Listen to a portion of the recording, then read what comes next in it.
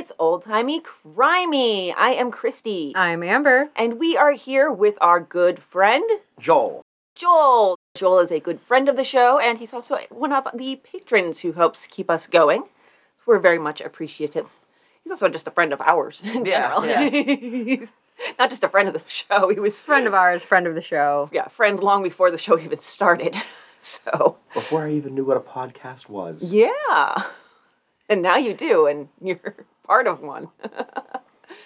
So we have a fascinating show for you guys this week. We're going to do one of our Timey After Timies, which is where one of us does a case from the olden times and the other one does a case from the newen times.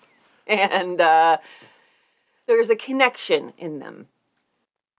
This one, the connection is Canada. Oh, Canada. I wanted to wear my Canucks jersey today and I forgot to. Oh no, missed opportunity. So before we get to all that, don't forget about the Patreon. I think Joel can tell you how awesome being a patron is. It's great. I love it. I listen to it. It's pretty regularly. So yeah, we give you the old Tiny Crimies, which are getting longer and longer. They're getting to be full episode length almost. And we also give you an extra, so you get 5 bonus episodes every month for just $5. Today, we did a Tiny Timey After Tiny Timey. So we did the same thing we're doing here, sort of, but tinier. And we did some gentlemen who vanished without a trace. The parrot is no more. Little green men. Yes, they were very, very different cases, but also had those similarities in them.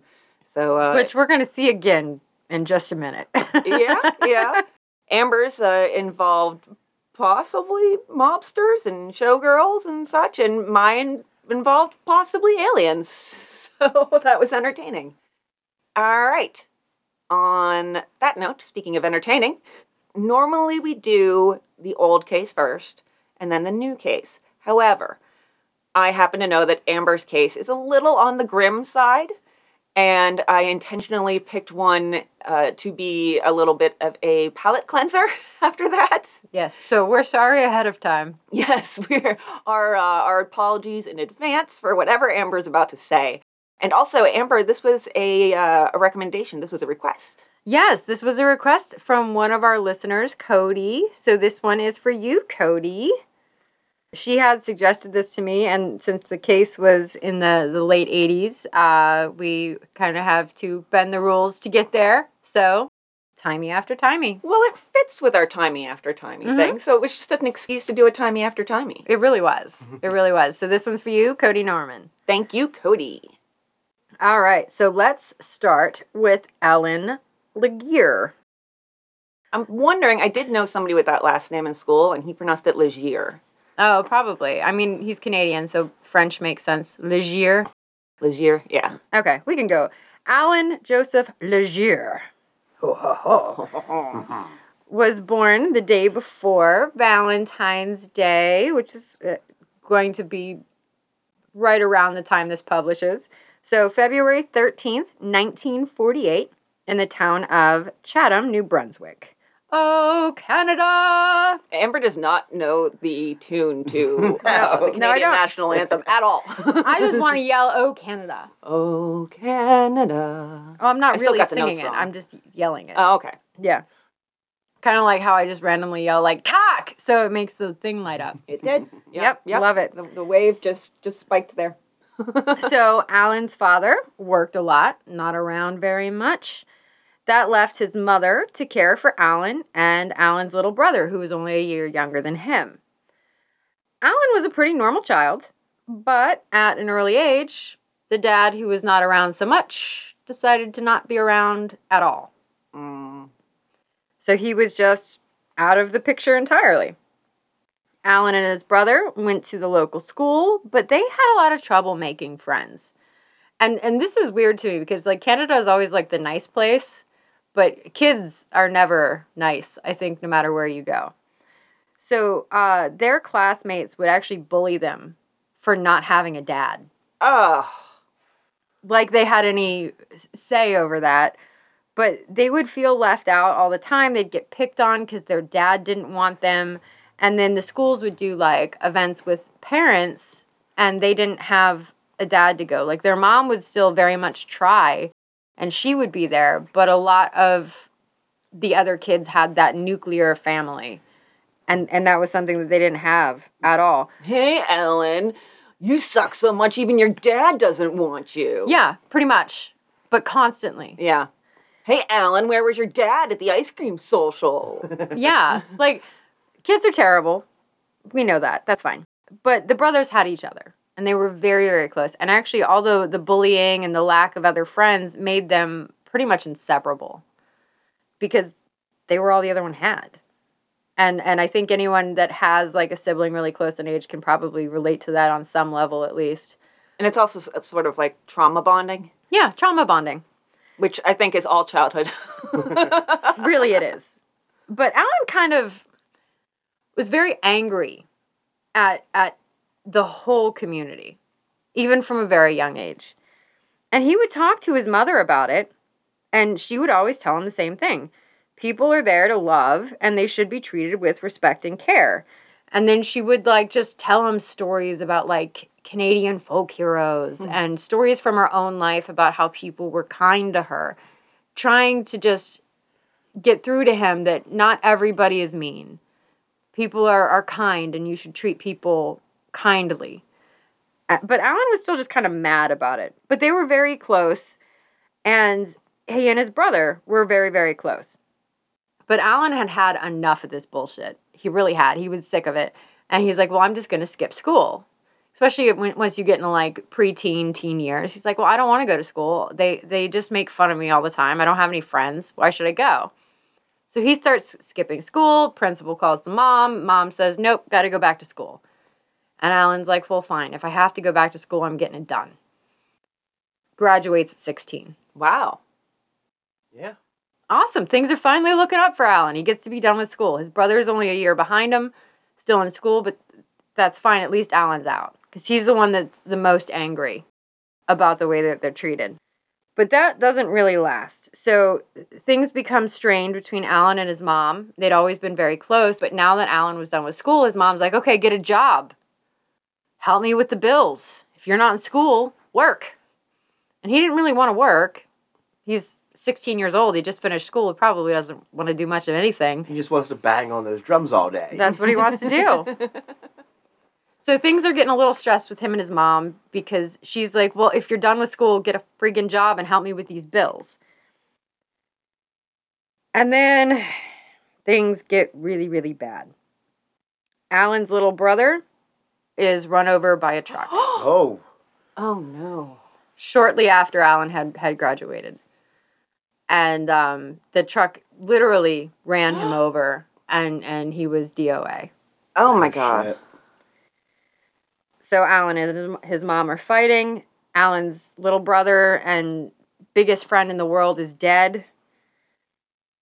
And Alan's mother, I don't know if it was the frustration or the just grief of losing her son, told Alan, the wrong son was killed. It should have been you. Oh, She my. Johnny cashed him. Yeah. So, oh shit. Right? And so Alan doesn't have anybody left. He doesn't have a brother. His mother's pretty much dead to him. Like, not literally, but I mean, your mom just said you should have been the one that died. And he has nothing and no one, and all right, I need to leave here. So he packs up all of his stuff and he moves to Winchester, which is just outside of Ottawa. And he gets a job as a car salesman. I mean, it's a job. It's a job. It doesn't pay very well. He's not very good at it. Because he's not very good at socializing, and being a car salesman, a big part of your job is socializing and being friendly and Yeah, I've never met an angry car salesman. used car dealerships, probably. I don't think I've ever bought a car from a dealership, honestly. So his coworkers don't like him and make fun of him, and this is just like this string of events in his life that nobody really likes him and everybody makes fun of him. Nobody likes me. Everybody hates me. Guess I'll go eat worms. Okay, now sing that to the tune of "Oh Canada."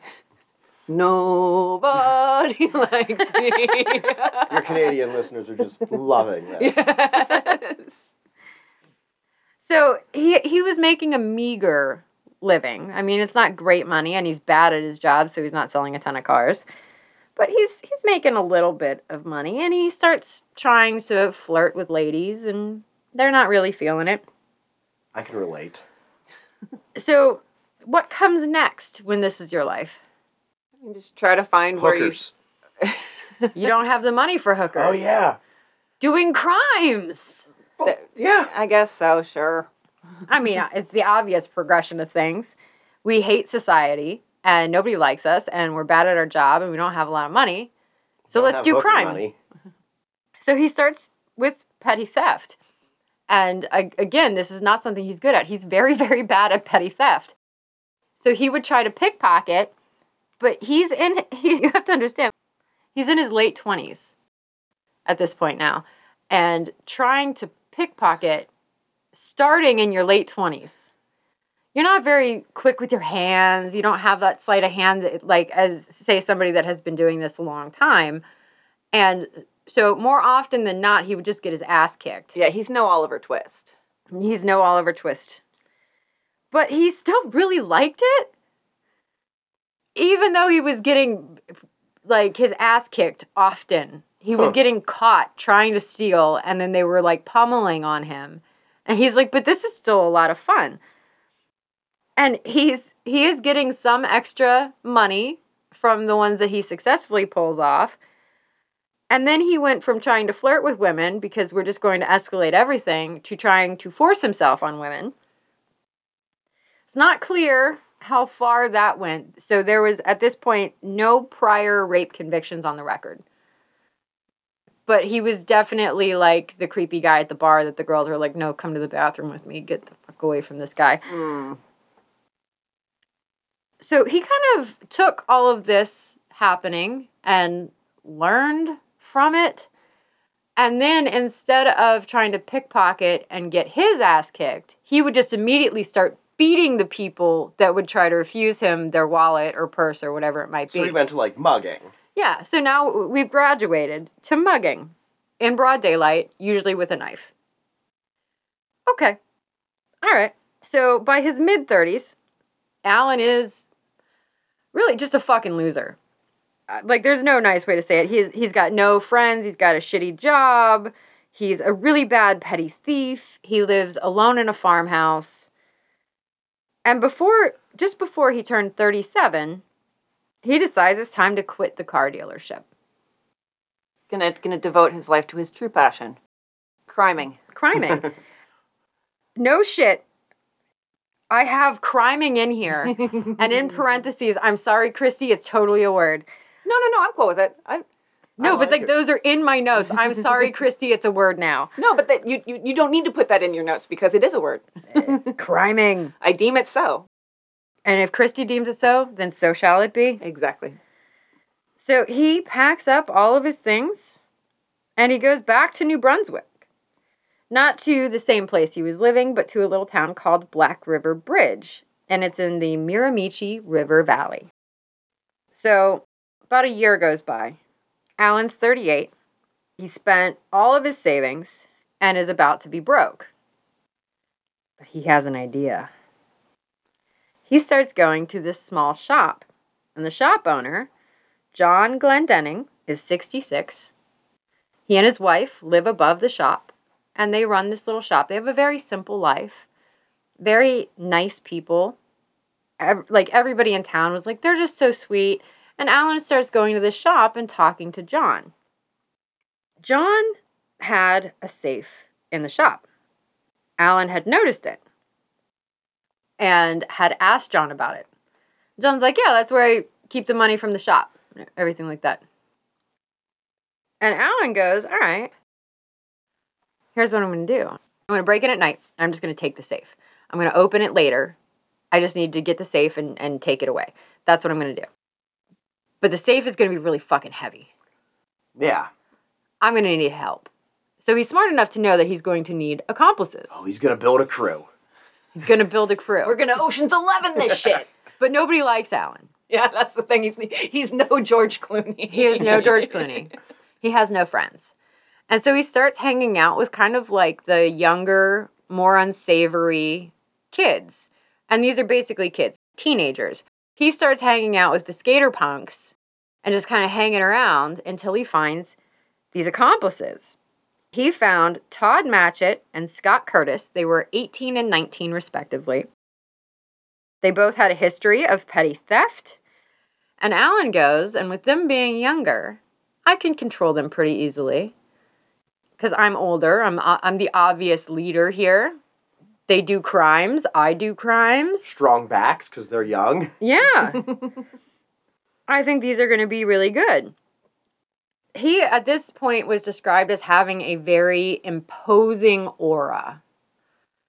And I mean, spending your entire life bitter, and he's now 38, that's a lot of bitterness. I bet you could probably put that out into the world. So the men agree, and they're going to help him steal the safe, and they're going to split the money. It's not like a friendship deal. It's just, we want money. You want people to help carry the safe. Cool. Straight business. So on the night of June 21st, 1986, the three men break into the shop. They go straight to the fuse box. They cut the power. Okay. John wakes up, Uh-oh. realizes that the power has been cut,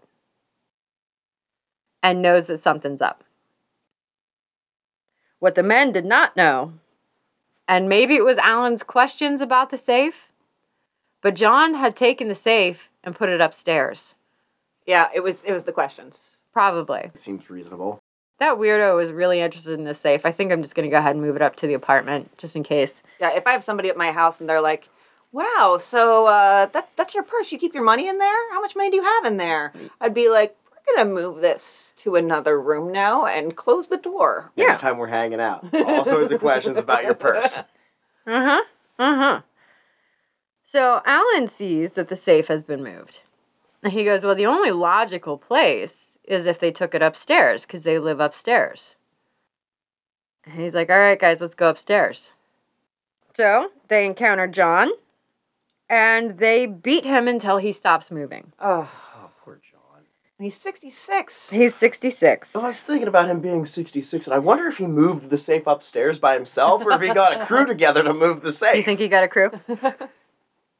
Well, and then they gave his wife the same treatment. Ugh, And then she was sexually assaulted by the three men. of course. So Alan goes, well, you know what? We've made such a mess that we can't possibly take the safe now. They really did make a mess Oh. of things. And they decided they just had to leave empty-handed. We have to get out because we've done this thing and there's blood everywhere and we need to go. Well, Mrs. Glendenning was not dead. Ooh. She probably recognized him. She woke up naked downstairs in the shop. That's where they had taken her to rape her. And then she dragged herself back upstairs and called for help. She refused to hang up the phone until police arrived. The men did not realize that she had survived. They were quite certain they had killed her. And they did not expect police to be involved that quickly or a witness that had seen their faces. John did not survive. He was not quite so lucky. So it took less than a month for the police to track down the three of them.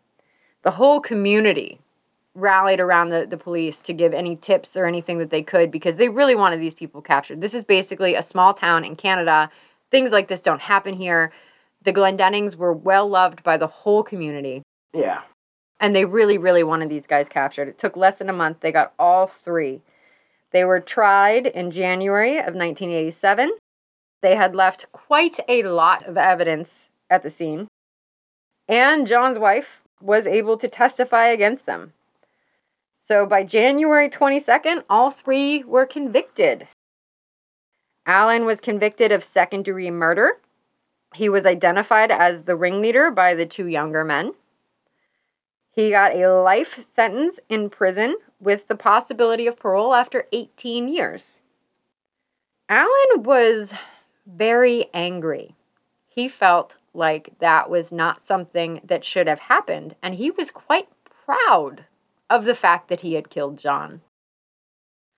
So 20 years later, Todd Matchett was actually released from prison, and he gave an interview, and he wanted the public to know that he was moving out of the area, and that he wanted to see Allen dead, and that would never change. Harsh words from a Canadian. He probably said sorry afterwards. Sorry. So almost immediately after Allen was convicted, he decides to appeal. The first appeal was August 8th, 1987, and was thrown out because he had no viable grounds. Yeah, there you It go. doesn't seem like you would. No. So he serves 2 years and files another appeal to the Supreme Court of Canada. At this point, Allen was described as being a master manipulator. So much so that he actually had one of Canadians' top lawyers on his side. Did you just say Canadians? Did I? I think you did. Canadian. Whatever. I don't know what the hell I said. I'm drunk. I'm not. She's drinking a Coke. I am drinking a Coke. I don't know what I said. She just wants an excuse to have said Canada. Did I? I can't believe I said that. Well, I mean, Canadian, Canada. It. One of the most prominent Canadian lawyers. There you go. But that appeal was unsuccessful as well, which Allen actually thought was going to happen because he had a plan B. Oh, he's breaking out. He's getting his knife and sawing the bars away. Kind of. Oh. So he had read somewhere that any wound around your ear is highly susceptible to infection. I Who don't know knew? if that's true or not. Yeah, so he had spent some time growing his hair out. Pretty much since he was jailed, he stopped cutting his hair or shaving his face. And then he bashed his own ear until there was a gaping wound behind it. He was able to hide it with his hair for several days until it was nice and infected. Okay, this is a really bizarre plan. You say bizarre, I say ballsy. I'm just not sure how it gets to point B. You'll see. I think All right. I got it. So it gets infected. They have to take him to the hospital. Okay. May 3rd, 1989, he's in the hospital. He's still handcuffed. But his point of wanting to go to the hospital is, one, they've got tools out that he might be able to steal to either make a weapon or pick his cuffs. And he's also outside of the prison, so he has a better chance to escape. So he does manage, even though he has an escort, he does manage to steal some cuticle trimmers. And he tells the cop, he goes, I need to use the restroom. And the cop goes, that's fine, I'll wait out here, you go in. Terrible idea, by the way, copper. But I think they're thinking he's harmless, there's no way he can get out of the bathroom, and I'll be right outside. So he goes to the bathroom and he uses these little cuticle trimmers to try to break his cuffs. It doesn't work. He breaks the trimmers instead. Cuticle trimmers are what I think they are. They're not a sturdy device. No. But he had a plan B for that, too. He's got plan C, D, E, F. He really does. So apparently in jail, he had fashioned a little key and he hid it inside of a cigar. And so after the cuticle trimmer breaks, he takes out his little key. And it works. What? How? I have no idea. I really want to know more about this little key that he made and hidden inside of a cigar. The locking mechanism in a handcuff isn't like that intricate. Like you can buy universal handcuff keys on Amazon. Yeah. So I suspect that It was just close enough. Yeah. So it works. And he had also brought with him a small TV antenna. This is interesting. So he leaves the bathroom, gets behind the guard, and pokes the antenna into his back. and says, "Put your gun down." The guy doesn't know what it is. There's just something poking him in the back, right? And there was 2 guards, and they both put down their weapons. Then Alan takes off. He runs out into the parking lot. He abducts Peggy Olive at knife point and steals her car. He did let her go unharmed. So in his early days of criming, he learned how to steal cars. He could hotwire and he could just carjack. And so he started alternating between those methods. He got a head start, even though it took about 10 minutes to sound the alarm that he was out. The police were putting up roadblocks and everything like that. But he had stopped a few times to change cars, either by hitting the owners and stealing the car or hotwiring them. He seemed to really like hitting the owner, throwing them onto the ground, and then stealing their car. That was his favorite. This guy's just playing GTA. Kind of, yeah. Except he's not playing it like Jackson, where you stand on top of the car with a chainsaw and see how long it takes for the people to get out. Jackson plays video games in just very interesting ways. I've done that.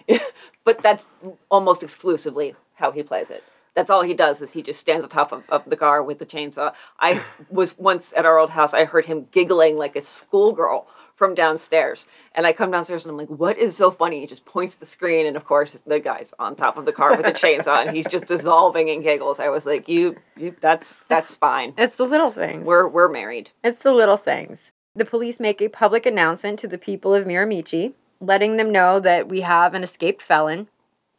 And then they go and they interview Todd Matchett and Scott Curtis because they had worked together before, thinking, well, maybe he's going to come back for his minions. And they're like, no, we haven't talked to him since we all got arrested. We have no idea what he's doing. He's definitely not coming back for us, though. I can promise you that. Alan had picked up some tips and tricks from being in jail. He listened to the more seasoned criminals and learned a few things. He'd been planning this escape for over a year. He was collecting small items to create this homemade knife. And police knew that he was dangerous. They knew that he hated pretty much everybody. He blamed the entire community for his actions, didn't feel any regret or remorse. It was everyone else's fault. Psychologists at the Atlantic Institution said that he was a classic psychopath. And it was only he who was treated unfairly, not anyone else. They also noted that he really got a thrill out of killing and would no doubt kill again. And now he's out. Oh, how nice for everyone. So, of course, the townspeople are nervous. They start traveling in groups, closing down shops early. They know this man's on the loose. Every day, there was another report of a stolen car.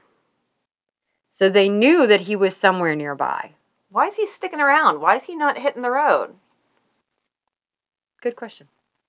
You want to get further away from the place from which you escaped, not stay in the vicinity where everybody knows you. And it's not like he's like, oh, I love this town. But maybe he feels like he needs some revenge on that town. Oh, so maybe yeah.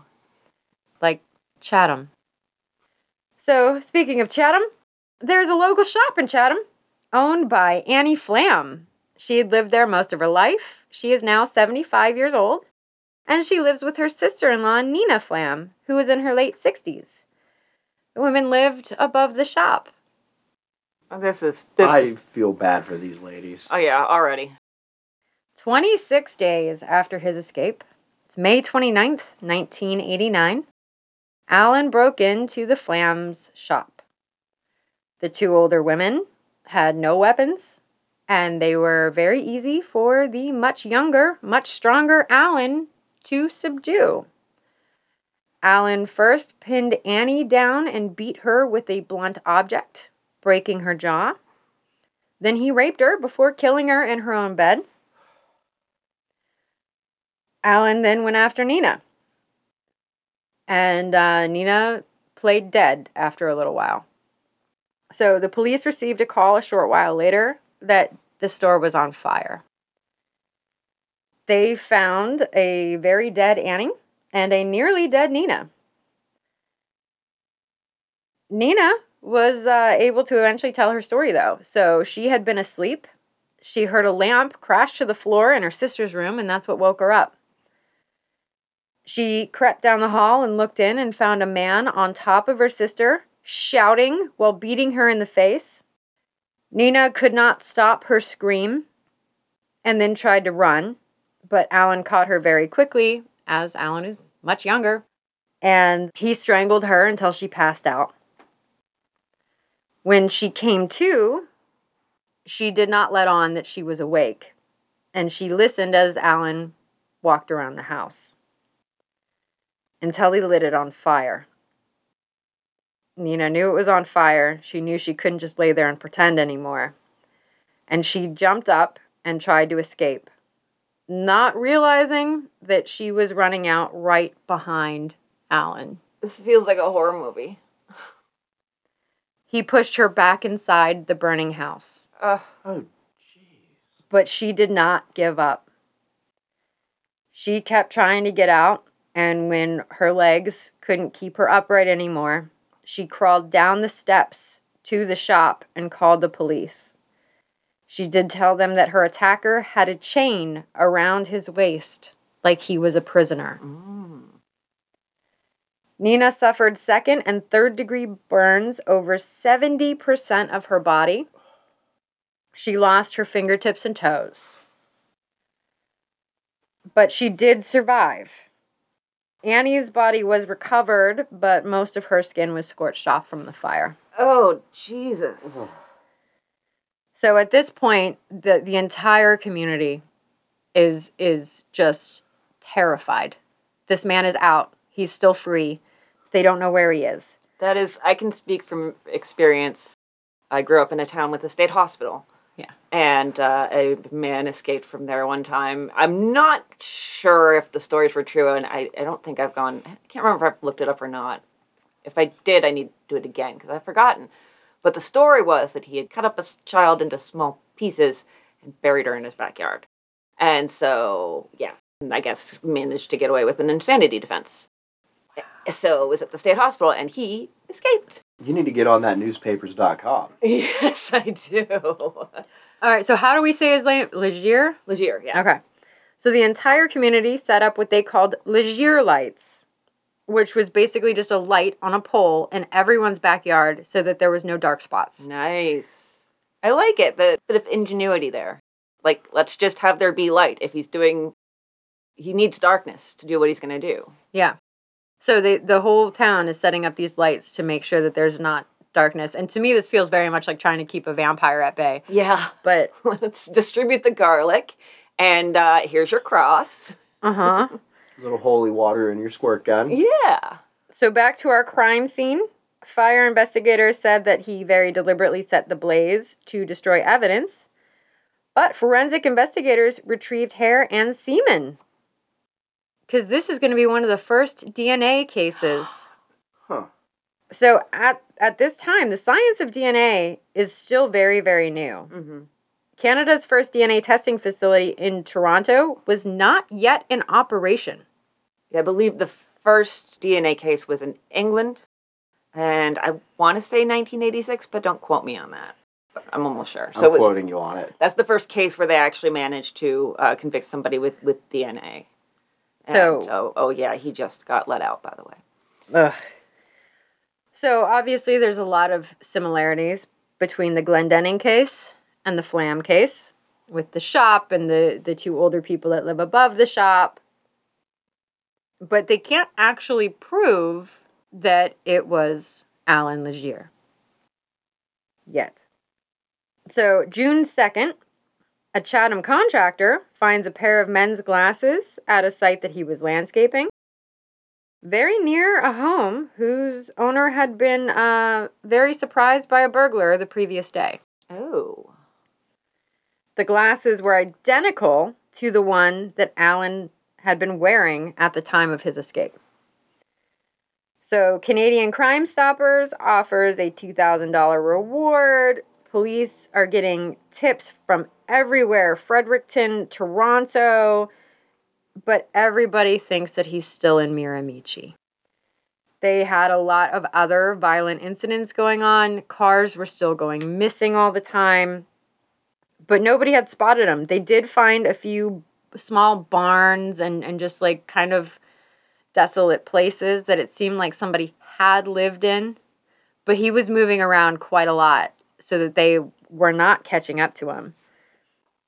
In October, remember how he had that appeal through the Supreme Court? They announced that it had been officially rejected as they could not provide a ruling while he was at large. Just because the universe is so ridiculous sometimes, I thought you were going to say it went through. I was like bracing myself.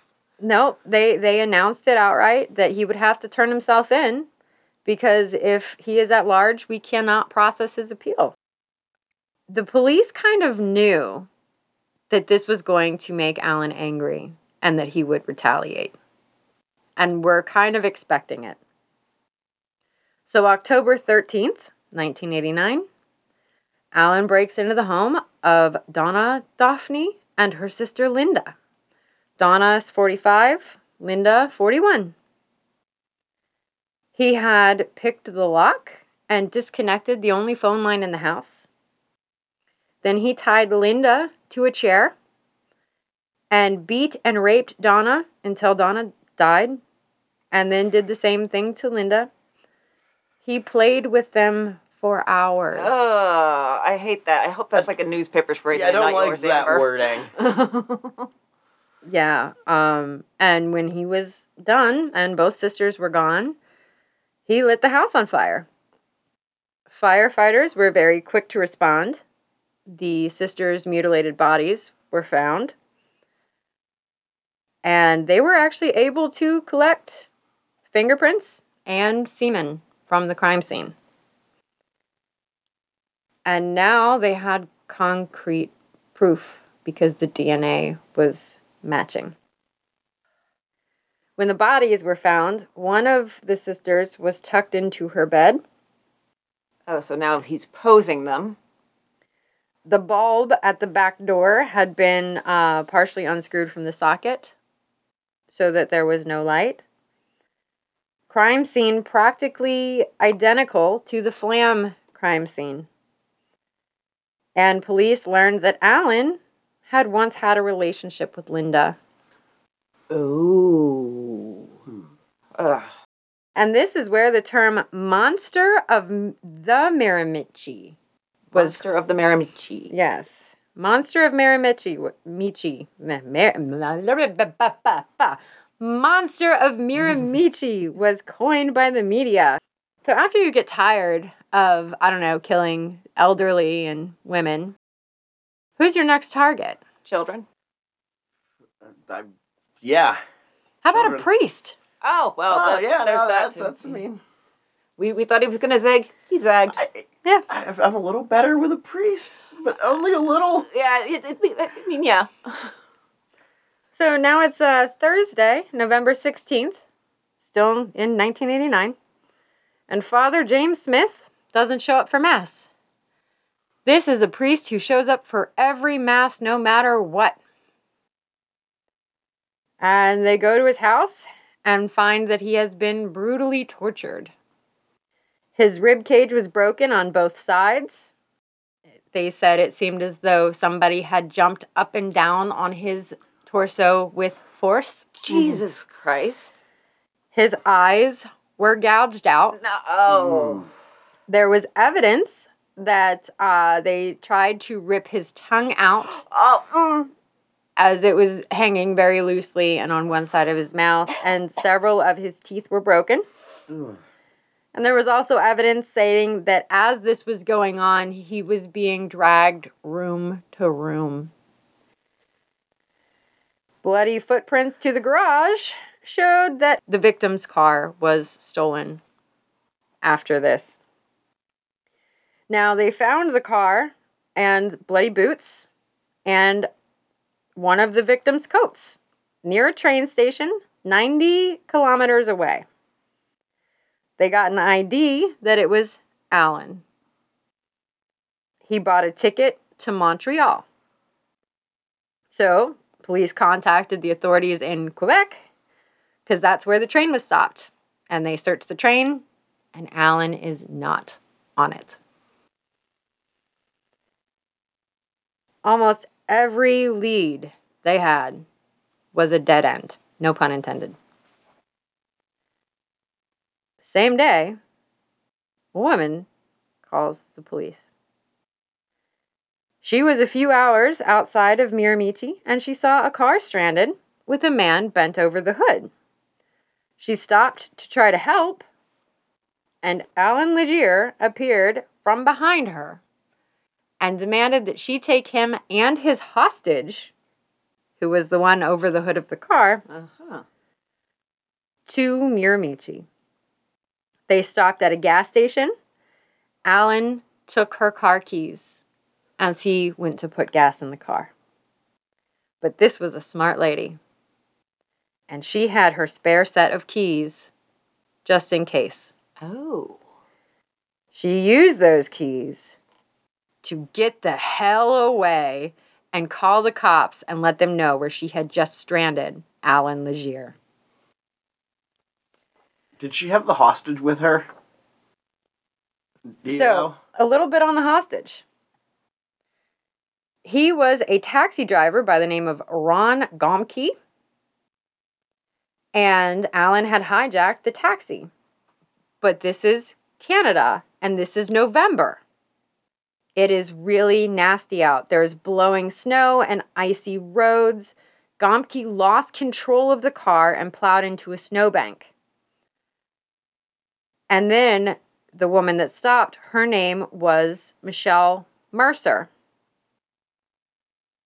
When they got away, Gomke was still in her car. Okay, good. I was worried about him. Okay, I was going to say, I swear I have it. I have it in my notes somewhere.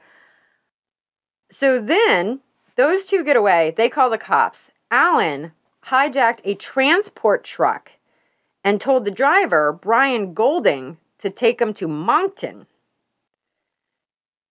Now, the police have already heard from Michelle Mercer, and they have poured into the area, and they set up roadblocks, and they stopped the truck, and they got him. Oh, good. And they have him back behind bars. And this was actually kind of like a really sweet thing because the entire town was relieved, and the newspapers reported that neighbors were going outside and hugging each other, and they started putting up Christmas lights for the first time all season because people finally felt safe enough to go outside. Wow. So, on August 17th, 1990, Alan was sentenced to 9 years for escaping police custody, kidnapping, and common assault. Those were only for the escape. So it was kidnapping of the police officer. Okay. With the antenna in his back. Okay. November 20th of 1990, then he gets his 4 counts of first-degree murder.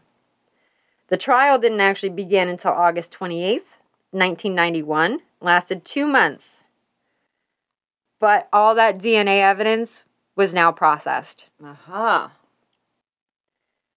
So Alan thought that he was really slick. He would change his appearance. He thought he killed most of his witnesses. But then November 3rd, 1991, the verdict returned by the 11-member jury, 6 women, 5 men, guilty on all counts. Justice David Dixon told them, I don't usually comment on verdicts, but let me say this. Don't lose too much sleep over your verdicts. It only took Alan 10 days to file an appeal. Loves him a good appeal. He does, but he's not going to get them. So he's currently living in Quebec prison these days. He was moved from a super maximum security prison to the regular maximum security prison. This sentence reminds me of tampons. Very light. Yeah, so like as he gets older, I guess he gets to go to regular maximum. An officer that had interrogated Alan after the first killing says that Alan told him he kept a hit list of all the people that have prosecuted him, and he has unfinished business. Oh, That's really going to help with that appeal. Mm-hmm. Yeah, that should help. Yeah, so this was just last year, January 2021. Parole board rejected Allen's request for supervised release. He was told that his risk is not manageable and that the victim harm is still felt to this day. And Allen doesn't seem to understand at all. He said, yes, I understand that part, but I don't understand why they can't forgive me, why they can't forget. I mean, they are Canadian. I said I'm sorry. But he didn't. I know it's such a cliche, but honestly, the time that we went to Toronto, I was apologized to more than I've been my entire life combined. So it's an earned cliche. Well, but now he's denying killing 2 of the 4 people that they're saying he killed. He goes, I was present, but I wasn't the only one. I was found guilty, but they don't have it right. He doesn't have a grasp on what DNA is. No, I don't think he does. But that is the story of the monster of the Miramichi. Wow. Thank you, Cody, for bringing us into that world. I tried to make it as light as I could. I was going to say, that's the toned down version? That is the toned down version. Yikes.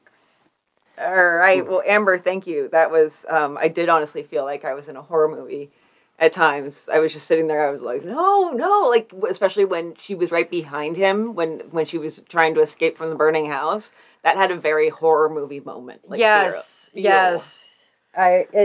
does. Well, like, there's like a couple things that you can almost see in your head, like Mrs. Glendenning crawling up the stairs to call the cops, and then Nina trying to run through the fire until her legs give out, and then crawling until she can get somewhere safe.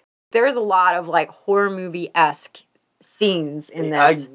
Him jumping on the priest's chest, trying to rip his tongue out, like that was a little bit. Yeah, I don't more know. vivid a picture that I needed. I don't know which of my body parts to hug and cover. I'm like trying to like hug my ribcage, but also cover my mouth. Yeah. So nobody can get to my tongue. He didn't get it the whole way out. There's a new fear I didn't know I needed to have. Yeah. So okay, now that we've relived all of that, you're welcome. It wasn't traumatic enough the first time. We had to really just pound it in. We had to really jump on its ribcage. The Cliff Notes version. Yeah. So I'm going to be telling you guys about a woman who lived about 100 years before. So we're going to hop in our time machine and I guess a time machine sounds kind of like a fax machine, or early internet. I was going to say I wouldn't really trust it. I feel like it would eat one of my legs. It might, yeah. Paper jam. A man in Brazil dies from severe burns, maybe from a UFO. In Washington, D.C., Jack the Slasher breaks into a house and barely steals anything, but dumps molasses all over a piano and cuts up curtains and sofas. I'm Andrew Gable, and on Forgotten Darkness, I'll look through old newspapers and other sources to find those lesser-known stories of yesteryear. I look mostly at true crime and unexplained phenomena. So if either of those topics sounds like your sort of thing, check us out. You can find the podcast at forgottendarkness.podbean.com or on most podcast apps.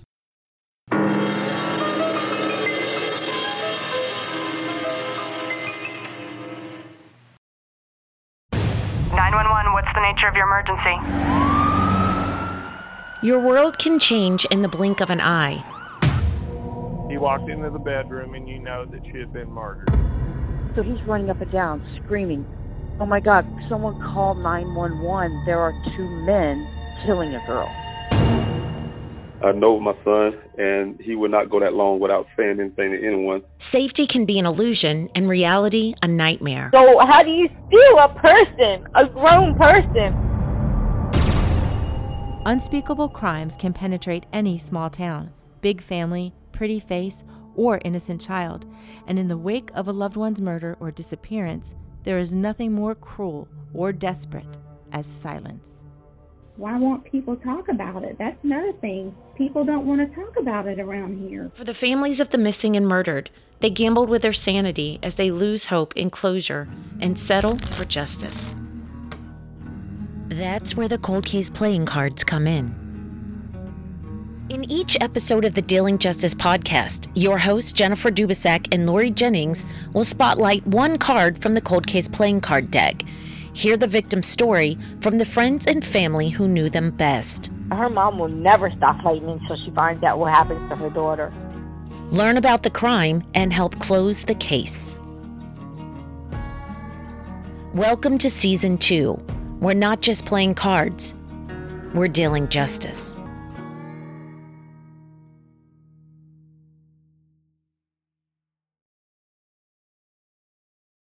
So we're going to go to the 1800s and talk about Elizabeth Bigley and Lizzie Hoover and Madame Rosa and Madame de Vere and Mrs. Dr. Wallace Springsteen, as well as Lydia Scott, Lydia Klingon, and Cassie Chadwick. Okay, so is this a brothel? There eventually a brothel does get involved, yeah, but no. I was going to say with all the madams. That's really like I was leaning towards brothel with all the madams. Yeah. I get it, yeah. I also remember in the late 1800s, another group of people who might call themselves madam would be like spiritualists and, you know. I thought that very briefly, and then I was like, there's too many people involved and they're all girls. So we'll see. Okay, so Elizabeth Betsy Bigley was born on a farm in Eastwood, Ontario. Oh, and by the way, this isn't a fully Canadian crime. We're going to go down to the U.S. at some point, and a lot of stuff will happen there. But she's a Canadian criminal, so she fits. So she was born on a farm in Eastwood, Ontario, on October 10th, 1857. She was one of 8 children, 6 girls and 2 boys, and she was the 3rd daughter. Life was pretty normal on the farm growing up. It was just, nothing really exciting. Her mother was characterized as no nonsense. And with that many kids, you can't have any nonsense. You really can't, no. Nonsense. I mean, you can't allow any. There's going to be nonsense, yeah. But you have to take a stand against it. And her father was, quote, a plain, honest man who worked industriously and supported his family to the best of his ability. Which was probably not very much. I mean, 8 kids. Well, he ran a farm. He had a farm that was worth $4,000, which is over $115,000 today. Oh, wow. And he was also a track master for the railway. Okay, so he was doing all right, most likely. He was a railroad man. He wasn't doing too bad. Now, Betsy, Elizabeth, she did have a speech impediment due to having lost her hearing 1 year. So she tended to be more on the quiet side, and when she did speak, she tended to speak very deliberately. It sort of had an effect on people. Then, in 1878, shortly after turning 21, Betsy kind of ran away. She went to a barber shop about 27 miles south of her hometown. And here is a description from the Brantford Weekly Expositor. Her appearance was such as to attract attention at once. She wore a neat cap, trimmed with fur. A long ulster gave her the appearance of being taller than she really is. Her hair hung in graceful beauty over her shoulders. In her hand she carried a small valise, and the shapely hand that carried it was decked with a plentiful supply of rings. Her regular and intellectual features and her speech indicated a person of more than ordinary education. So she goes to this barber shop. What do you think she does at the barber shop? Crimes. Not quite. Okay. She asks for a haircut. Her hair was well past her shoulders, and she wanted it cut all off. Like pixie-style haircut. She's trying to change her appearance so that, yeah. And when all that was done, she stood forth a rather rakish-looking youngster whose eyes might make sad havoc among the lasses. So she was a handsome fella? Yes, and she had one more request. She would like a fake mustache. Wait, you can go to the barber shop and get a fake mustache? Apparently so. Well, mustaches were so the thing during this time period. And we've seen in cases from around the 1880s, 1890s, etc., that like every single picture has a mustache. The Hayward case that we did last week, all of the pictures of the men involved were mustaches. So I imagine there are some people who can't grow facial hair or who just don't grow it really great. So They might mustache toupee. Exactly. Get yourself a mustache. Get yourself a lip toupee. So the next thing she tried to do was sell off a gold watch. There's also something in here about her trying to get a local farmer to give her a $250 promissory note. So basically, you know, like... IOU. Yeah, essentially. And that was about it for everyone. Everyone was like, okay, something's going on here. So the chief of police took her in. He handed her over to the justice of the peace, Charles Chadwick. She told them her name and said she only had $1 on her as she had expected her railway trip to be free thanks to her dad's job, and it wasn't, so she'd spent all her money there. And then I think she was trying to basically exchange the gold watch for money to pay for the haircut and such, and the lip toupee. When they asked her, why are you cutting your hair? She said, well, I have severe headaches, and there's a doctor at Princeton who recommended this. So she's just doing what the doctors say she should do, and they're like, okay, but the fake mustache? Oh, well, it's for her brother, of course. It's not for her. And so they telegrammed her dad, and he and one of her brothers came to town that night. And collected her. Well, first they identified the watch as a family heirloom from her mother's side. Oh. Yes. And they took her home. The police basically released her. No charges filed. She had an interesting habit of carrying around calling cards. And basically like the casual, like social business card of the day. That proclaimed that she was an heiress to $15,000. I'm just having a hard time understanding why that's on your card. So I'll explain, but here is this card in the picture here. I am an heiress to $15,000. Yeah, essentially, yes. That's just what it says. That's all it says. Yeah. She's got those cards. When she meets somebody, she'll, show them her card.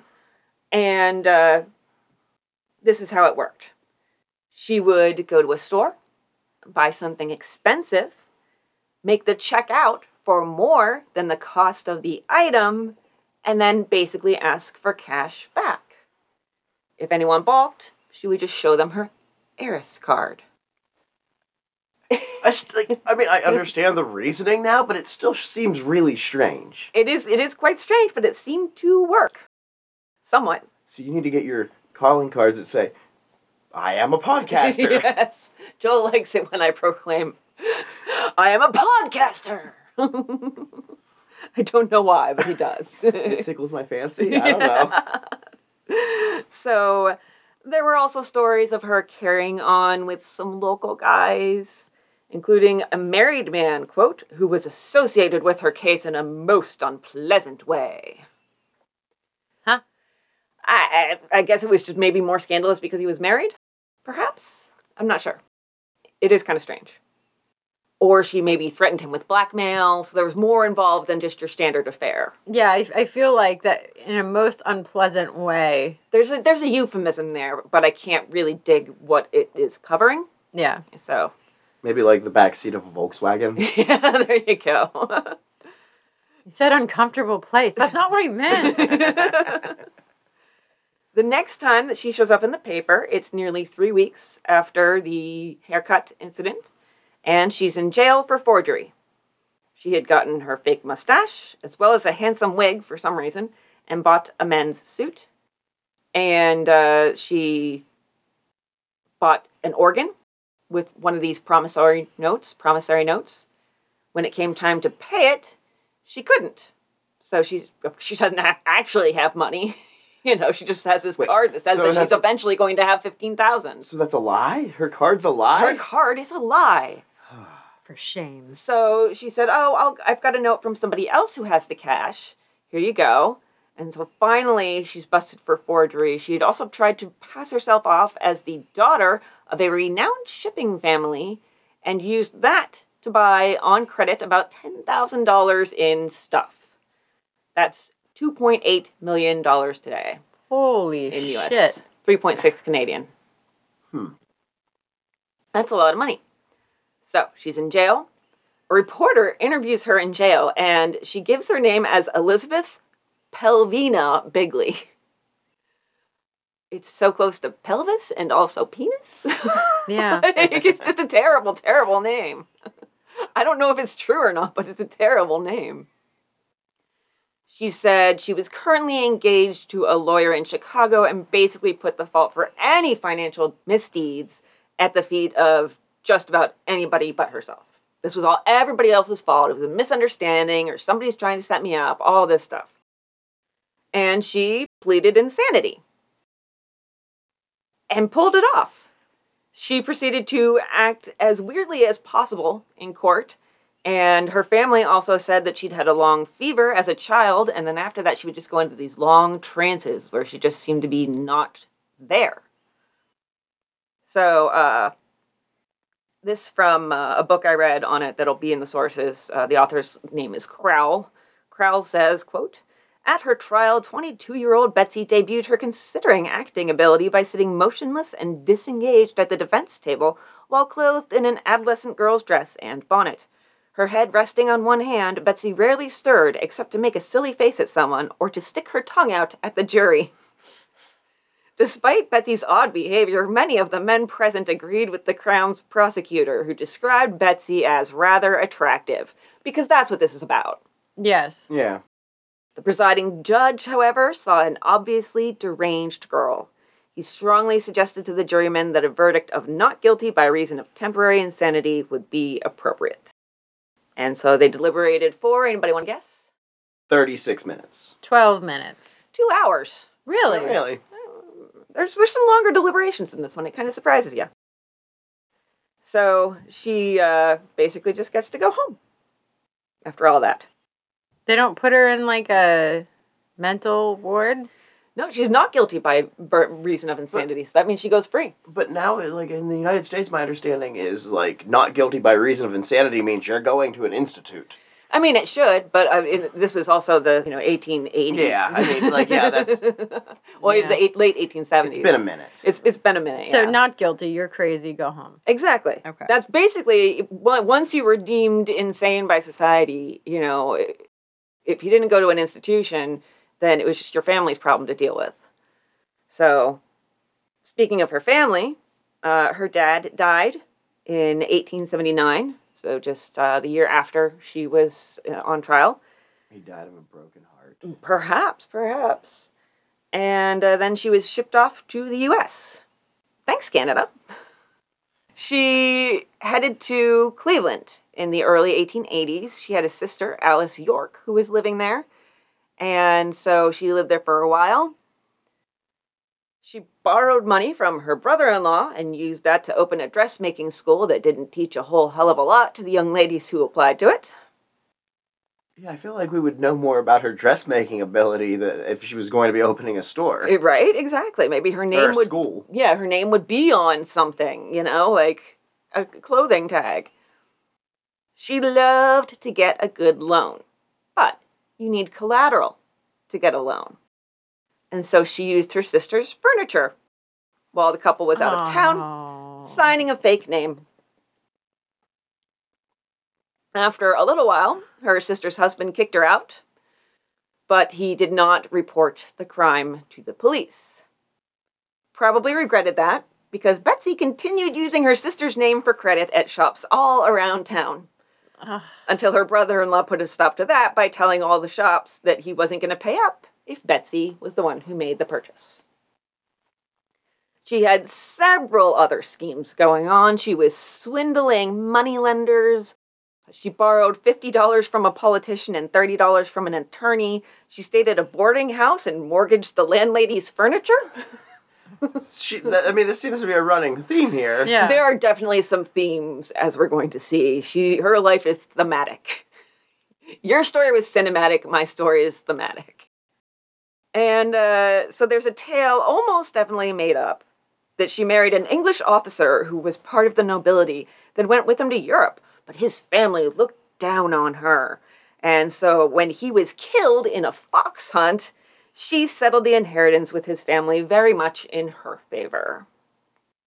That's a bunch of bullshit, is what that is. Yeah. But at age 25, she managed to snag herself a doctor. Oh, there you go. Dr. Wallace S. Springsteen. He eventually, in 1902, would market Dr. Wallace S. Springsteen's Mountain Rose, the great uterine remedy. Oh. Said to aid in cases of various female complaints, dysmenorrhea, menstruation, sterility, inflammation, catarrh, menorrhagia. I'm not going to get it right. Somebody yelled at me for my pronunciation of edema. Prolapse, ulcer, and piles. So those are all the fun things that it absolutely 100% doesn't fix. It's snake oil. Oh, yes, it's 100% snake oil. But Betsy was long gone from his life at that point. But back in the early 1890s, or 1880s, they were married. By some subtle and peculiar influence, she wove her charms around the doctor's heart, and the spell was not broken until her victim discovered she had secured a mortgage on his property. I was sure you were saying furniture. Well, her creditors were hounding her, and the fact that there was an article about the marriage in the paper didn't really help her hide. That brought everybody to Dr. Springsteen's door. He hired a PI, and he found out about her long history of stuff. And so she wasn't quite the innocent, regular young lady she'd presented herself as, and so he kicked her out. How long do you guys think this marriage lasted as them living together? 4 months. 3 weeks. 9 days. Oh! This all happened real quick. Man, she's busy. Yeah. She then moves to a boarding house in Cleveland, where she would be known by a couple of names, Madame La Rosa and Mrs. Scott. The spring after her short-lived marriage, she traveled to Erie, Pennsylvania, and spent the night in a hotel. It was there that she got very, very sick. She had a hemorrhage of the lungs, as they put it, and everyone around her was very concerned. She explained to them that she had plenty of money. She was just temporarily embarrassed, broke. And so a lot of these people offered this unfortunate woman, who's going through so much, loans on the premise that her problems would be short-lived, she'd bounce back, and she would return the money. I'm temporarily embarrassed right now, too. I'm temporarily embarrassed for her. So, they, all these people gave it a bit of time and then wrote to the address that she'd given them, trying to get their money back. What they received in return was actually a note saying, "Sorry, she's dead." I mean, you lent money to a woman who said she was having a lung hemorrhage, which, by the way, if she was actually, presenting physical symptoms of that, like bleeding... She's got the consumption. No, maybe, but how is she doing that? Or is she saying it's just an internal bleed or something like that? I'm not sure. Nobody ever goes into those details. But in my head, I'm like, does she have little blood capsules? Well, you know how I would do it, right? Is I would get a rag and put a little bit of blood on it, and then I'd cough into it and just show them, Yeah. That's how I would do it. There you go. She may have used these loans that she got from the Erie people to get herself established in a truly respectable and honest career as a fortune teller. There you go. Possibly under the name Madame La Rose or Madame de Vere. Her own tale, English by birth, French by name, and an American by adoption. Her house, she claims, has been the resort of some of the most prominent gentlemen of the city. They went, she says, on purely professional business to have the day's fortunes told. Eminent bankers and grain merchants were wont to visit her daily to find out how the wind blew in dangerous business ventures. But resort can also mean brothel. I was going to say, it sounds like she's hooking. Yeah. So she married again. It was learned that she had married a farmer named J.R. Scott in Trumbull County. She was divorced from Scott in a few months, and Scott was minus his farm. She mortgaged it. She actually got it in the prenup. Jesus. Yep. She had him sign a prenuptial agreement saying that, she'd had a previous relationship where she'd been abused, and so she just wanted that security, and then she got the farm. Yeah. Literally. got the farm. Yeah. Yeah. Then she supposedly married a Dr. Hoover, who she says was unfaithful to her. In 1886, she's back in Cleveland, and now she has a baby, who she names Emil Hoover. Around this time, she also took on the name Lydia Hoover.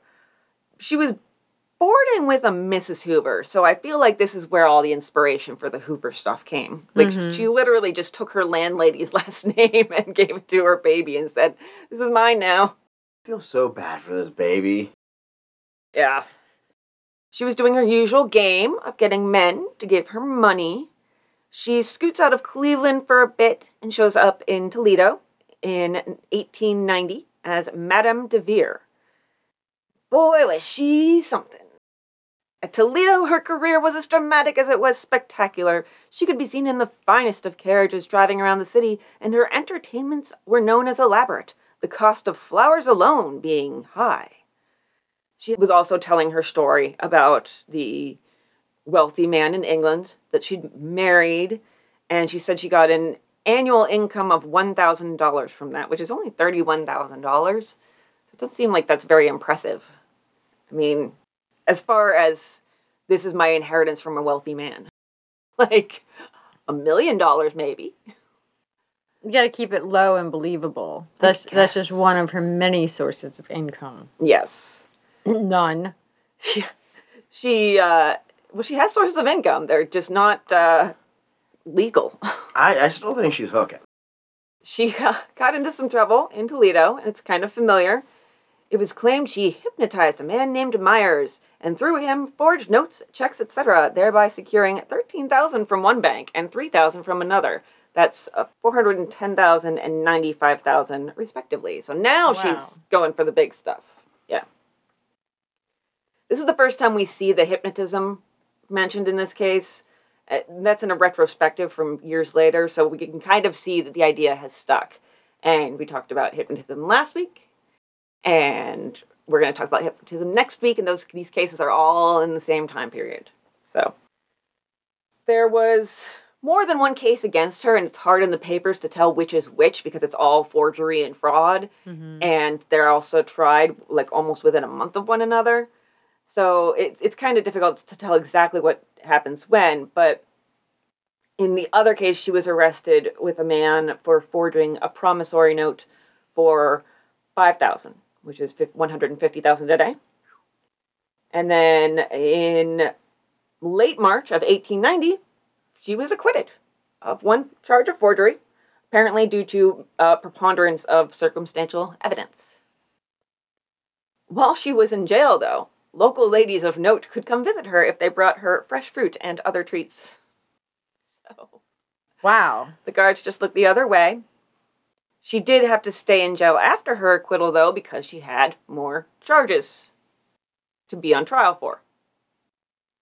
The man... Where is her baby during all of this? Yeah, with her sister, I'm thinking. Later on, actually, the baby is not with her sister. The baby is with one of her cough employees, possibly. Okay. So that might have been the case this time too. At that point, that's years later. The kid's like 11. Oh, wow. So, 11 in like the 1800s. He's got a wife and kids. Yeah, at this point he has 4. So he's dating. Yeah, he's getting ready. Yeah. The man who was accused of being her partner in the whole forgery venture was tried separately. It wasn't looking great, and so his lawyer pulled out what was a very unique defense for the day: hypnotism. Betsy had hypnotized him. They used the theory from a French neurologist that we talked about last week, that one can be hypnotized into doing things they wouldn't normally do, like a little bit of criming, Gotta do the criming. Gotta do the criming. Now, this was 5 years before the hypnotism idea would come up in the Harry Hayward trial, and just 8 months before the hypnotism defense comes up in the case we're covering next week, the Gouffet case. Gouffet. And it actually worked this time. He got a not guilty. Wow. Yeah. The papers referred to several others that she'd supposedly hypnotized. It is asserted that a prominent doctor gave up all and was completely under her control. He is today a physical wreck. A bank president, since dead, was deceived, and how much he loaned her will never be learned. 2 express officials and a grain merchant are said to have been caught for large sums. I think that maybe she just gives really good blowjobs. Everybody is easily fooled by her. Everybody just loses their common sense the second that she's around them. It's amazing. She's really something. She starts being called an adventuress in the papers, which Crowell says is the highest compliment Victorian-era writers could pay a woman accused of scandalous behavior and financial chicanery. I think that's the first time chicanery has been used on this podcast. Nice. Sometimes I pick quotes just because I like the words in them. I'm not going to lie. It's who I am, and I'm fine with it. She was found guilty in the second trial in May and sentenced to 10 years hard labor. Wow. The hard labor was making uniforms for her fellow prisoners. Oh. So the hard labor was what some people do as a hobby. You know, like... It wasn't like breaking sewing. rocks. Yeah, no breaking rocks, none of that. She's not even picking up litter. She's sewing. You know? Which, I mean, she had a dressmaking school. At least she did know how to do it, yeah. Especially in those years growing up on a farm. Yeah, I think you learn to sew right about the time, right about the time you start dating, right? So 4? Yeah. 3. 3, yeah, 3-ish, yeah. I mean, by 3, you can definitely darn socks, at least. 100%, yes. I just learned how to darn socks, actually. I still don't know. I don't know that I'll ever do it, because, like, once a sock gets a hole, it's done, but... Can you teach my husband your ways, please? He's always very proud of himself when he throws away, like, old socks or shoes, and I'm like, yeah, good for you, sweetie. Socks, I have no sympathy for. Shoes, I will wear them until, like, they make my feet wet. The man has duct taped slippers back together. The sole to the top. He has bright red duct tape, too. We're not even... Yeah. Seems reasonable. Yeah. So she's in prison, making uniforms. Her belongings were foreclosed upon and auctioned off. They should have just been given back to who they came from. Yeah, true. Well, the bank probably reclaimed the furniture, because there was a mortgage on it. Or 7. So there was a photo album that had pictures of some of her clairvoyant clients. Ooh. The men who had come to her to have their fortunes told, which is now a euphemism. Totally is. More than 60 men, all widowers, of course, wink, wink. No one ever found it. So that little juicy item was lost to history. I can't wait till somebody finds a box in the attic. Do not open until I'm dead. So she was, like, reading tea leaves? Exactly. Yes. She was dealing their tarot cards. As for her interactions in prison, she was said to be a model prisoner, and while the authorities in charge of the prison didn't necessarily think she was truly clairvoyant, they did see that she had amazing powers of persuasion. I was going to say, why didn't she just hypnotize her way out of prison? Yeah, see, that's a good question. It's because she couldn't actually hypnotize. You're saying that her partner was a liar? She's just, yeah. Yes, that's exactly what we're saying. But she did tell the warden 2 things. She told him he would lose a bunch of money in a business deal he had going in Cincinnati, and that he'd die of cancer. Both of those things happened. Wow. That is weird. That, I will say, is very weird. She got parole in 1893 with the help of letters from powerful people like the county sheriff and the very prosecutor who had put her there. Wow. Who is now a congressman. And there was this idea that the prison was detrimental to her health. She might have tuberculosis. I mean, everybody had tuberculosis. But even then, it took 9 months after those letters for the parole to come through, and that was due to the governor, William McKinley, interceding on her case. He would be president just 4 short years later, and would commute the life sentences of Charles Harrison a few years after that, which we talked about in the Great Train Robbery in episode 142. Mm-hmm. So he's just commuting and paroling left and right, just making sure that there's lots of criminals out there for us to talk about. Yeah. Thank you for your service to our podcast, William McKinley. And he was assassinated. I was like, he was assassinated. He was assassinated in, I believe, 1901. Okay. So she was supposed to, the parole plan was she was going to work as a dressmaker for her sister for $1 a day, $31. She did go back to Cleveland, but here she's going all in on the Hoover identity. Now her name is Cassie Hoover. Even with somewhat more modest means, she still somehow manages to be a fashion plate. She is always just the best dressed in the room. She was also a frequent visitor to the post office, checking for mail under her various names, probably related to various scams she had going on. These two combine where we have a postal clerk commenting on her outfits. She seemed to wear a different, beautiful dress every time she visited, which was up to 5 times a day. Oh, like you say 5 times like a week? All right. No, 5 times a day. Wow, that's a lot of costume changes. Yeah. Yeah. I get post office anxiety, so just like writing that sentence, I was like, oh, no thanks. Yeah, I don't go to the post office if I can avoid it. If I can avoid it, I don't go, yes. The postal clerk said, get ready for some shade. The gowns were significant, and on some women would have been stunning. But I don't think she was the woman. Wow. I think prison was a little hard on her, even though she was only in there for a couple of years. So dressmaking didn't seem to be her long-term plan. She had another business in mind, and that was the oldest business. She opened up a brothel in Cleveland. But she had an eye on someone. Another doctor.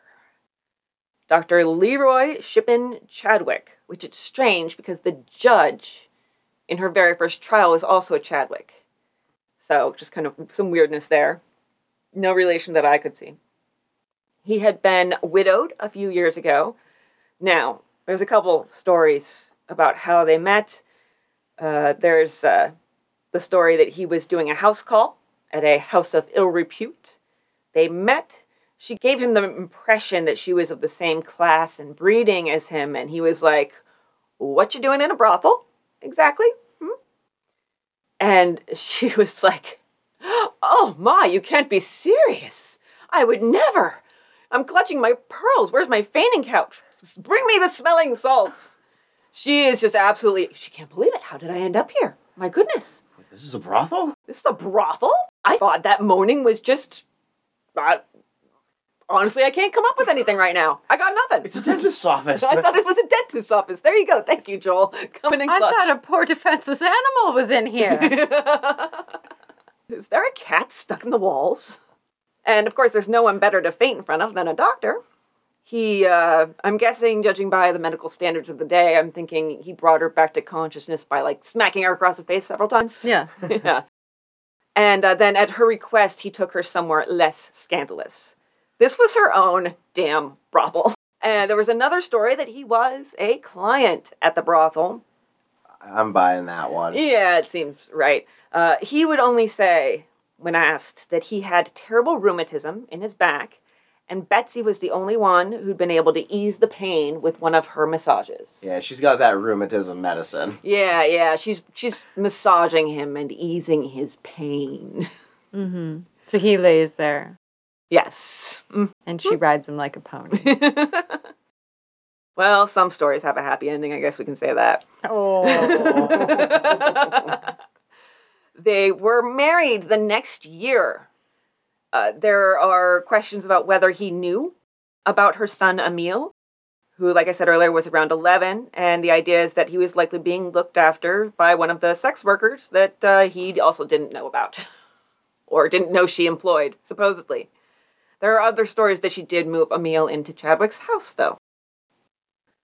What really attracted her to him wasn't necessarily his fortune. He didn't really have one. He had some family money in the family home, which was on Millionaire's Row, also known as Euclid Avenue, and that's where the richest families of the city lived, including the Rockefellers, who had a country estate and summer home there. I was actually in Cleveland and on Euclid Avenue, last week? Yeah, 2 weeks gosh. ago. Yeah. That's so funny.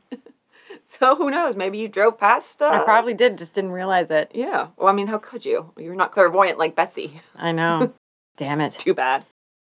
She was trying her best to ingratiate herself with them, to get in good with them. And they were just kind of looking at her like, who's this weirdo? They're like, she's going to mortgage our furniture. Yeah, I think that she might be looking at our Chesterfield a little too closely. Watch the Davenport. Yeah, she's casing the Chesterfield. Watch the Davenport. Show title. Once again, you did it. Joel was so pleased that the Mayor McCheese line made it as the subtitle. Way too pleased. You're on a roll. So she had a plan brewing. Was it to steal the good china? Well, it was a little more ambitious than that, shall we say. Turn the Millionaire's Row estate into a brothel? Mortgage the Millionaire's Row estates. So the seeds of this plan, you could see that they had been wriggling through the soil ever since her teen years, when she carried around that calling card, heiress to $15,000. So she goes to New York City. Then she went to a famous hotel, the Holland House. One of the notable things about this place is that it had a $350,000 wine cellar. Old-timey money. That is $11.7 million today. That is some wine. I guess, yeah. So she goes into the lobby and waits until she sees the man she's looking for. She's got a particular person in mind that she knows is going to be here. His name is James Dillon, and he is not a stranger. He is a friend of her husband's and a lawyer as well. So she kind of does a very graceful, sneaky bump into, oh, look, it's you? Oh, fancy meeting you here. And then says that she's here to go to her father's house. And says, would you mind escorting me to my father's house? I'd really appreciate it. And he says, of course. It's about 3.5 miles. They take a carriage there. She never mentions her father's name. So when they get to the address, he's gobsmacked. Because this isn't a house, it's a damn 4-story mansion. Isn't her father also dead and Canadian? There's that, but he doesn't know that. Yeah. Her father is Andrew Carnegie. Yeah, this is his house. This is his mansion. And I'd just like to say an obligatory from the bottom of our hearts to your rotting corpse, Andrew Carnegie, fuck you. Yeah, really. From all of Johnstown, we would like to give you that because thanks. Here's the bird, Mr. Carnegie. Yes, thank you for being part of a very nice hunting and fishing country club that took 2,209 people's lives. And don't give me that crap about, he rebuilt the library. No, okay. Yeah, he did do that. But probably only because another club member, who was the founder of the library that was destroyed by the flood, had also lost his wife and daughter in the flood. So the tiny bit of guilt that he felt was for his buddy, what? Yeah. So, anyhow, I just needed to get that out. Every time I see his name, I get a little angry. And I'm not even from here.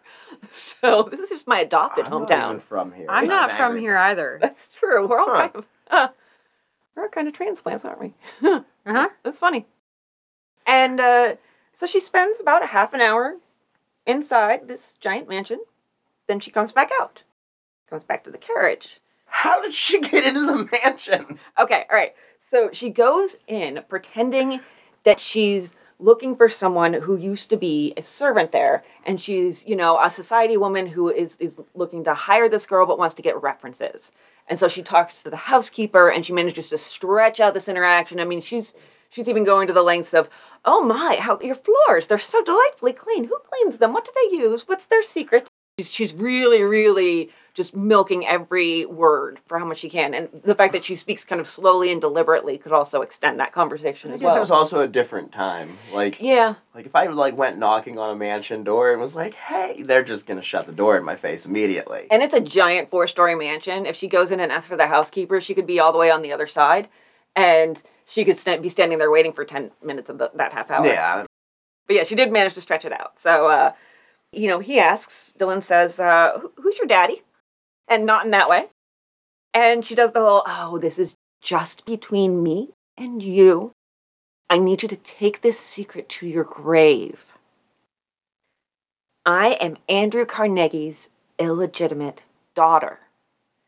And I was just dropping by to pick up some more guilt money. Because he feels super bad and also wants to keep me a secret.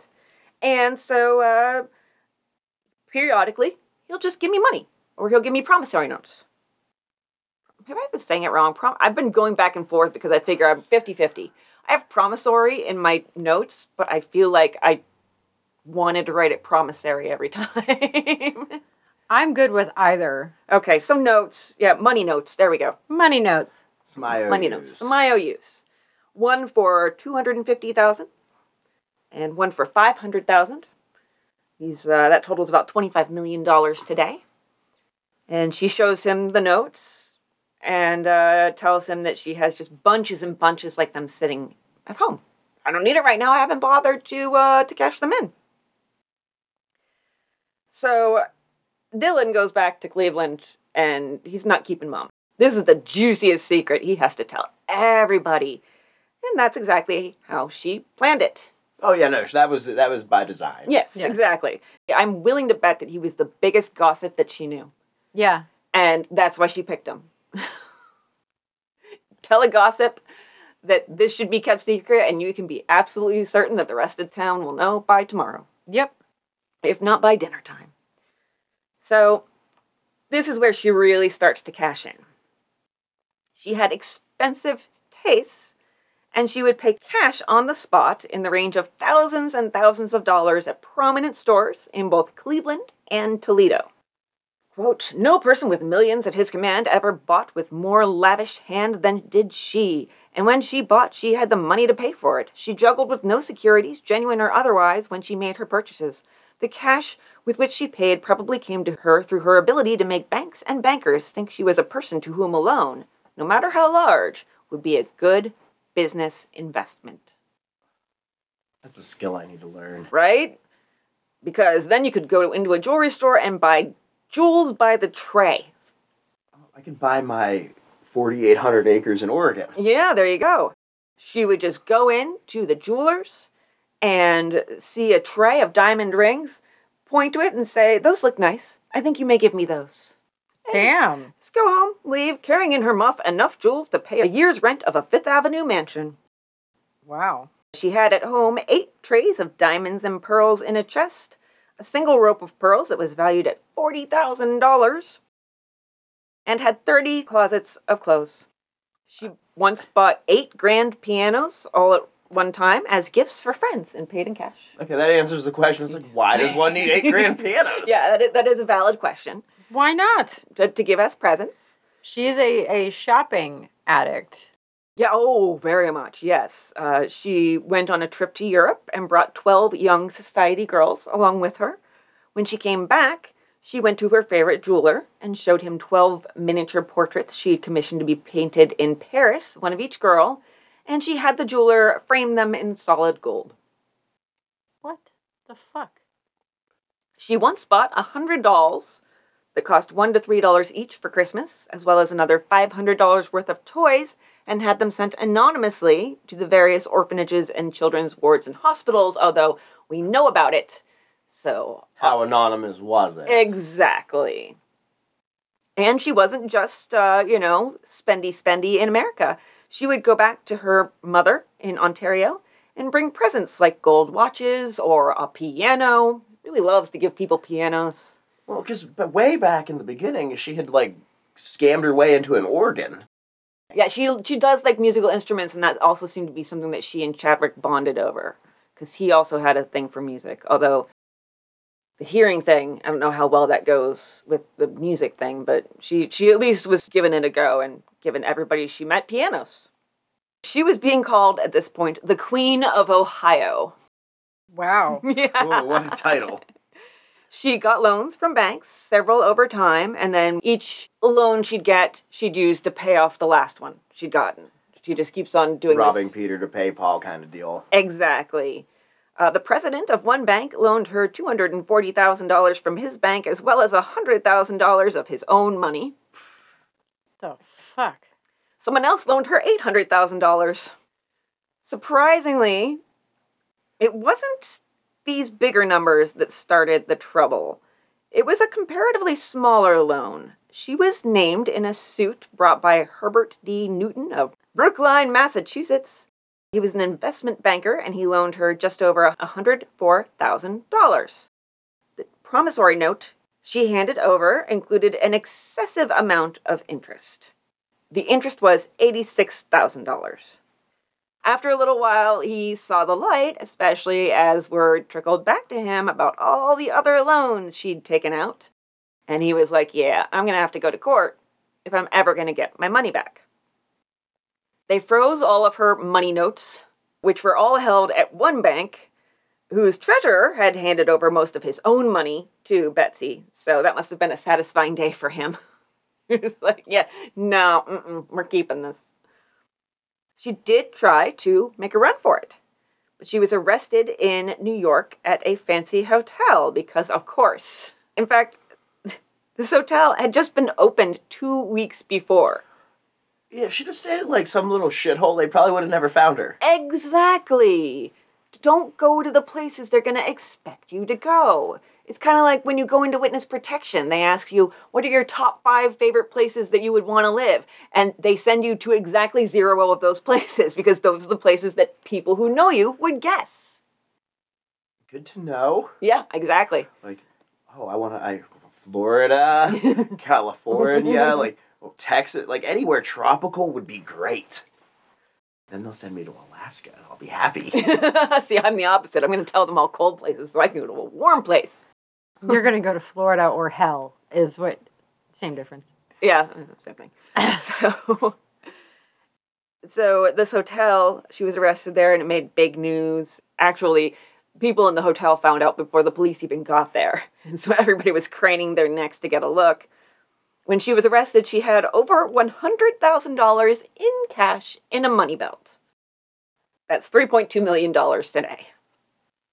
That's a lot of cash to be wearing in a money belt. Right? Exactly. Like, maybe that's why the post office guy thought that she didn't look good in the dresses. Too much cash. Yeah, that bulge from the money belt. It ruined the dress's lines. So the bank that had loaned her $800,000 went into bankruptcy, which kind of the opposite of what you want a bank to do. Mm-hmm. Her husband divorced her and fled to Europe for an impromptu tour. Her trial was attended by all of her neighbors, aka the rich families, and fuck you Andrew Carnegie himself. Oh, he showed up. He showed up. He wanted to see what his fake illegitimate daughter looked like.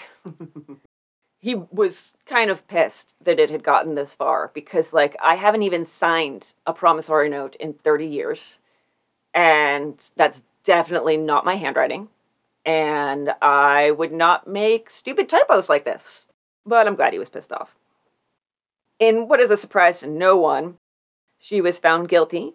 How long do you think jury deliberations went on for? 5 hours. 3.5.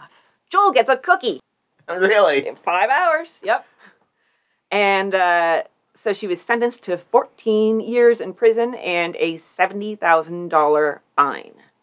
That doesn't seem too bad. Well, she's not going to make it out of prison. No. Yeah, she was 49 when she went in, and even though her status as the Queen of Ohio gave her some special privileges, like being able to bring in lots of her personal effects and have more comfort, it still wasn't great for her health. She died October 1907 after about 22 months in prison. Oh. And as of February 2020, a movie was in the works, but for some reason, that's the last that we've heard of it. I don't think anything happened that would have disrupted it. I can't think of a damn thing. No. So, yeah, that is the woman of many names, Elizabeth Chadwick, Betsy Hoover, Madam, 16,000 different names. And my show notes, which I should have titled Fuck You Andrew Carnegie, are titled God Gave Them More Money Than Sense. Which is damn true. So what do you guys think about our girl? I mean, she was industrious. I'll give her that. She really was. Cunning, too. Yeah. The Carnegie trick was a real cute move. I mean, I'm kind of jealous, but at the same time, a little more honest than that. Well, and I feel like it'd be really hard to keep up with all your lies. Well, with all the names, like, you're walking around, hey Hoover, And like, oh, no, it's Chadwick today. That's my sister. I don't know who you're talking about. I feel bad for her family. Well, I mean, they got a piano. Yeah, well, the sister got her furniture mortgaged. Oh, I completely forgot this part. She died on her 50th birthday. Oh. Literally the same day. So, October 10th. She went from 57 to 07. I love that the mental image of just like them bringing in a birthday cake to her, like singing down the cell walk, and then just oh. More cake for us. Yeah, she was quite a character. You wonder, like, kind of where this came from. You know, like... The long fever. The long fever, yeah. Like, where does one gain the ability to be such a scam artist? She was very successful at it. So I'm gonna just go ahead and throw a theory out, and I think it was because she was a middle child of 8 children. They probably didn't have a ton. And then she was probably like, you know what? I want everything. I want all of it. And I can get all of it because I've been listening, because I haven't been talking. And I know how to convince people to give me all of the things. And so then she started very deliberately talking and convincing people to give her whatever she wanted. And she just wanted material things because she probably had nothing but hand-me-downs. Yeah. Like, she still had, like, food in her stomach, a roof over her head, but she had all of her sister's old clothes. And she's like, well, enough of this. I really am thinking about trying to mortgage our furniture. I mean, it's all hand-me-down furniture. You know, maybe I'll mortgage Christy's great big couch. No, you don't. You dare. The minute repo men show up for that thing because you mortgaged it, I am coming down to your house, and we both have completely destroyed hips, so it's really kind of a toss. That's not true. I have a brand new hip. That's true. They're not good. Like, I figure I'll be good in about a month, so like I think I can handle this. But then Jackson could probably outrun me even on a good hip. Yeah. He can be pretty fast. He gets all that training from racing English Bob across the yard. So I do have a recipe for you guys. Mrs. General Ricketts Cabinet Punch. I have received a number of letters from ladies asking for punch recipes, and though the subject of drinks hardly comes under Lenten dishes, this is obviously an article about Lent, the pious can lay these recipes aside until after Easter. The more worldly will certainly appreciate them. Mrs. General Ricketts was for years one of the leading entertainers of Washington, and here is a recipe which has tickled the palates and stomachs of generals, judges, and statesmen. It is no baby drink, and it should be taken in moderation. Pour 3 quarts of boiling water over 3 pounds of sugar. Add 1 pint of lemon juice, 1 pint of fine brandy, or a quart of Jamaica rum. Mix well, and before using, stir in 1/2 pint of peach brandy or cordial. This will make you 1 gallon and 3/4 of very nice punch. 3 pounds of sugar for 1 gallon of liquid? That sounds excessive. It's like a giant amount of simple syrup. Yeah. And then really. Just like brandy and rum. I'm making this for my next party. I mean, I'll drink it, but... I have a punch bowl. I should put it to use. Okay, so that has been the recipe, and then there's my bullshit, rate review, all that stuff on Spotify, Audible, Apple. It really does help. Tell a friend. If your friends leave their phone unattended, just subscribe them. Joel definitely is not guilty of that. We didn't put him up to it. I just do it. Yeah, this was his own thing. He loves us that much. Be like Joel. He is your role model. Oh, that's the first time for that ever. His face just like, what? Joel's your role model. He's your Joel model. Sorry. Sorry. White elephant gift next year. You need a Joel model. Yes, absolutely. Oh, gosh. So, there's all that. And we also have our Patreon that we mentioned, patreon.com/oldtimeycrimey. And you can also PayPal us money using our email address, oldtimeycrimey@gmail.com. And you will get a shout out on the show, and I will sing your name unless you don't want me to, in which case just say the word. We have an Amazon wish list. I would really love it if somebody would buy a book off of that, because I keep on adding things. And if you go and look at it, I think you'll find some really interesting stuff. And so take a look and see if there's anything that strikes your fancy, and you can send it to us, and we'll do a whole case about it and give you a shout out.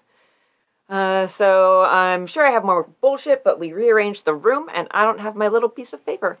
So I want to try something. Hi, Banjo. Who's a good boy? Hi, Banjo. Oh, Banjo. Who's a good boy? I want to see if he reacts to it. I think he will. I think he will. That's gonna be hilarious. Because I think he reacted when we did it before. He did. Yeah. So, all right, yeah. What are we doing this week, guys? What you doing, Amber? I am working, and that is really all I have planned. Oh, no, next weekend I'm taking the kids to go see dinosaurs. Oh, how fun! Yeah, they've already seen it before, and they're really, not impressed because they're just robots. And the kids know that and think it's pretty not as exciting because it's not real dinosaurs. I don't know. I think it would be more exciting for me. No. Well, let's take Ryan. No, but Max did ask me if I could buy him a robot that was the same size as him that could fight back so that he could, box him.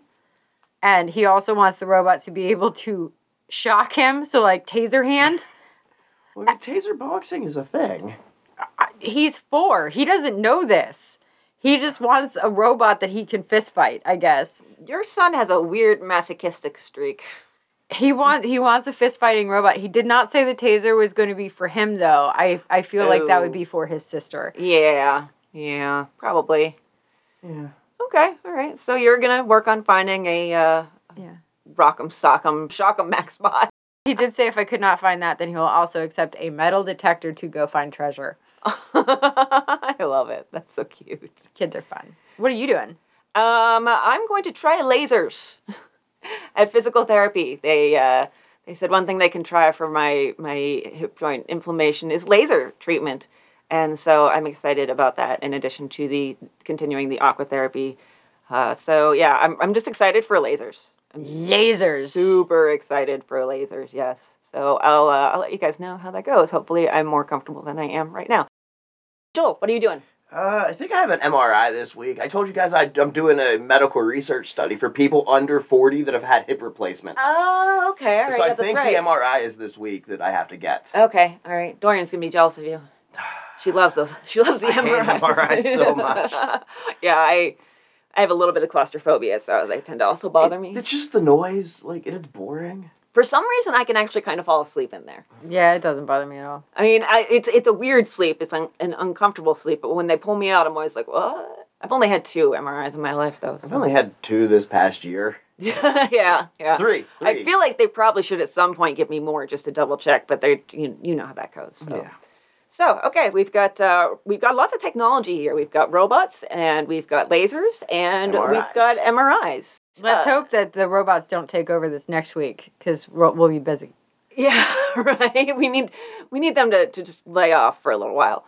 So, yeah, that is it for us this week, and we hope you have a wonderful week, and don't mortgage people's furniture.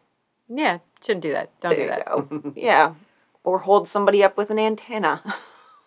I mean, I'm okay with that one. Yeah, but not that guy. Not that guy. Not that if guy. it ends at holding them up with the antenna. If that's the end of it, yeah, that's totally fine. But maybe don't kill any shopkeepers. There we go. Also that. So rules to live by from us to you. Thank you for listening, and we'll see you next week. Bye. Bye. Bye. Sources. I saw you pointing, and I was like, oh, no. Like, don't you hit that button. Don't you dare. My sources this week are Karen Abbott in Smithsonian Magazine, the Encyclopedia of Cleveland History, Queen of the Con, From a Spiritualist to the Carnegie Imposter by Thomas Crowell, Wikipedia, and from the Library of Congress, the Barber County Index from newspapers.com. Thank you, Chris Garcia. The Brantford Weekly Expositor, the Hamilton Spectator, and the Dayton Herald. My sources this week are the book Escaped Killer by R.J. Parker, Murderpedia.org, the Canadian Encyclopedia.ca, the CDC.ca by Hadil Ibrahim.